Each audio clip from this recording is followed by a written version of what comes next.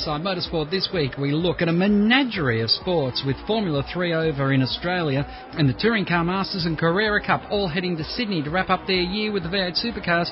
It's one not to be missed. I hope you'll stay with us. Richard Crowell joins us on the line. And Richard, what a busy time it's been for motorsport fans, because we're in the header there. We just spoke about the Australian motorsport that's coming to an end, but Mark Webber on the weekend also got a win in Formula 1, which everyone would say was long overdue. Yeah, g'day Craig, good to be with you again. A great victory, and the cynics will scoff that he was handed the victory by Red Bull with some apparent gearbox gremlins that only seemed to slow Sebastian Vettel down for a few laps. But look, Webber was dominant, and there was a point that Martin Brundle made during the coverage of that race for the BBC. It said, when Mark Webber is on it, he's almost unbeatable, and every one of his 7 Grand Prix victories he's had now have been very, very dominating. Remember, even his first win at the Nürburgring, he had a drive-through penalty and some damage and all sorts of stuff, and he still managed to beat them quite comprehensively. So, it was a good way to end the season, and I think it was sort of not so much relief, because I don't think Webber needs to be relieved that he won a race, but I think it's just that positive momentum boost that he's going to have going into the off-season and into the pre-season testing. Hopefully with an RB8, it'll be next year that it's a little bit easier for him to drive on the Pirelli tyres. So looking forward to seeing that next year, and Formula 1 season will roll around before we know it again. It will indeed, and of course in open wheelers in Australia, they had a grandstand finish, almost akin to what we saw in NASCAR, which listeners heard on the show last week. But Chris Gilmore is now the Australian Gold Star champion for 2011. Yeah, it's one of the great stories, Craig. I mean, I've been involved in Formula 3, as you well know, for 6.5 years now, and I've known Chris all that time. He's personally a good friend of mine, and I've called, I think it was 112 of the 120 races he started in Formula 3. So I've followed his career very, very closely, and I was there when he lost the 2004 championship to Karl Reindler by 3 points in the final round in a pretty dramatic showdown on the streets of Surfers Paradise there in Indy in 2004. So, he's chipped away. He won the National Class Championship a few years back, which was a great result. But then he came out this year with an intention to compete, which has been different from the last few years. He put a fantastic season together. He broke a 115 race winless streak. He was very consistent. He played to his strengths, which were starts and driving under pressure, which was one of the key things for him this season, and he did an outstanding job. I was really, really pleased for him. It's a great result for the championship. It went down to the final race. It's the 5th year in a row that the championship's been decided in the final race of the season. So, nothing against competition in Aussie F3. It's as good as always, and well done to Chris for winning the championship. And the other thing it does is give hope to those that don't have a massive budget, and give hope to those that aren't running with a professional team, that they can still win major national championships in Australia, because even up against Artec, and which had 4 cars at times this year, and BRM, of course, with John Magro, Gilmore Racing's basically just Dad Errol, Mum Jen and Chris going racing. So it's a fantastic story, and it's a great result for Chris after many, many years of trying. Best thing is he's going to come back next year with number 1 on the car and try and win another one. Yeah, it is always good when you have a returning champion, particularly with the news that you have 4 races next year on the V8 Supercar bill, plus the Holy Grail. You're going to the mountain with Formula 3. Yeah, which we announced in July this year. We got approval to do it, and then we confirmed in September that we'd be at the Bathurst Motor Festival next Easter. But it's all official. Mount Panorama, April next year. It's going to be astonishing. It's something that in Formula 3 we've worked for 6 or 7 years to try and get off the ground, and more seriously in the last 3 or 4. So to have that all put together now is a fantastic thing. It's going to be an amazing show. We've already had drivers sniffing around saying, yep, we want to be there, definitely want to be there. So it's an awesome thing. Looking forward to that. But the remainder of the championship, it is by far and away the best Gold Star schedule we've had in F3 since we got the Gold Star in 2005.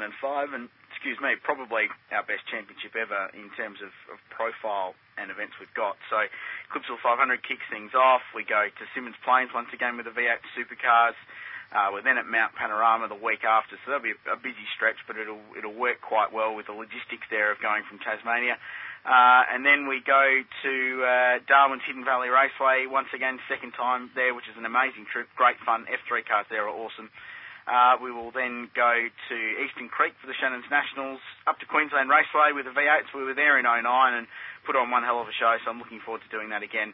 And then we finish at Phillip Island at the best open wheel circuit in Australia by a margin. So a great championship. Now's we've done the hard work in getting that, but as I said to someone the other day, the hard work starts now, and that's actually marketing that and getting drivers interested. But there are plans underway, and a lot of people are talking, and I think next year could be a really, really good year for Aussie F3. Now, as Chris Gilmore can celebrate his championship, there'll be a few more trophies handed out this weekend in events you're covering particularly, and they will be official once the last race is run, and that is, of course, in the Touring Car Masters, which in the professional division it's been a Jim Richards, John Bowe affair for the majority of the season. Yeah, and Andrew Medicky's been involved in that championship as well, and he's still very much in contention. So after 7 rounds, Bowe leads the championship, but Richards is only about 55 points behind JB, and Medicky's a further 50-odd points back. So there's plenty of points up for grabs, and they do have a drop your worst round scenario in Touring Car Masters as well. And actually, when you drop the worst rounds after the first 7 we've had, it actually closes it up very closely, and we've got the top 3 drivers within only 75 points of John Bowe, who leads the series. So it's going to be close. Look, JB's very, very keen to win this championship. He's tried for a couple of years. He bought his own racing car, which was unprecedented, and he's invested a lot personally into it in terms of money. So, he's worked very hard. Jim Richards is a reigning champion. He'd love to go back-to-back. And Andrew Medicky he's had a fantastic season in the Camaro. He'd like to get a championship for Bob Middleton and Sharon Middleton, who own that team. Put a lot into it, and it's a great family atmosphere. They love racing there. So, yeah, that championship will go right down to the wire. It'll be very, very close, and, there's going to be some X factors there as well, because you've got guys like Eddie Abel-Nika, who's been quick in the Boss Mustang, in the XB Falcon. Glenn Seaton's back in the Speed FX Racing Falcon. Tony Edwards had a couple of podiums at Sandown 2 weeks ago in the Tirana. So it's probably 7 or 8 cars, I think, that can win races this weekend, and that will make it even more exciting. And you've also got to enjoy the return of the City Index Carrera Cups cars this year, and they've had some really interesting results. None more exciting than what we saw at Phillip Island, but right throughout the year they've had some great races and some great names involved in that one. Yeah, and Craig Baird leads the championship by 51 points going into the final round, so it's not over, but it's a pretty comfortable margin. He can afford to play the percentage game going into this round and just get the points he needs to win the championship. Dan Gaunt second, Steve Richards third, Johnny Reid fourth. They're all in contention. Johnny Reid, the Kiwi, was set back at the last round with a clash, or a couple of clashes, with his teammate Michael Patrizzi, who's now out of that championship calculation as well. There's a battle for the elite class for the non-professional drivers as well.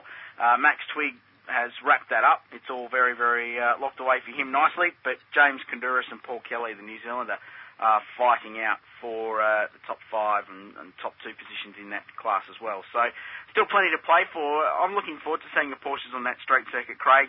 Townsville earlier this year was outstanding. Really, really good racing on straight circuits, the Porsches. They just seem to suit it for whatever reason. So I'm looking forward to seeing how they go at Sydney Olympic Park for the Sydney Telstra 500. And, yeah, after a couple of years away, it looks like Craig Baird will get another Carrera Cup championship, but it's not over till it's over. 3 races, plenty of laps, and those unforgiving concrete walls of Sydney Olympic Park to decide things. Yeah, and rain on Friday and possibility of rain on Saturday is the perfect weather forecast. I do have to ask you, of course we think Jamie Whincup's going to win the championship, I'm sure, Richard, but who do you think's going to do the job at the Sydney 500? Lee Holdsworth, I think, is going to win the Sydney Telstra 500. A couple of reasons. He's qualified on the front row there 3 of the last 4 qualifying sessions they've had in the last 2 years. Last race with Gary Rogers Motorsport, obviously won that race there last year. He's in a good position. He'll want to go out with a bang with GRM. They're leaving on good terms.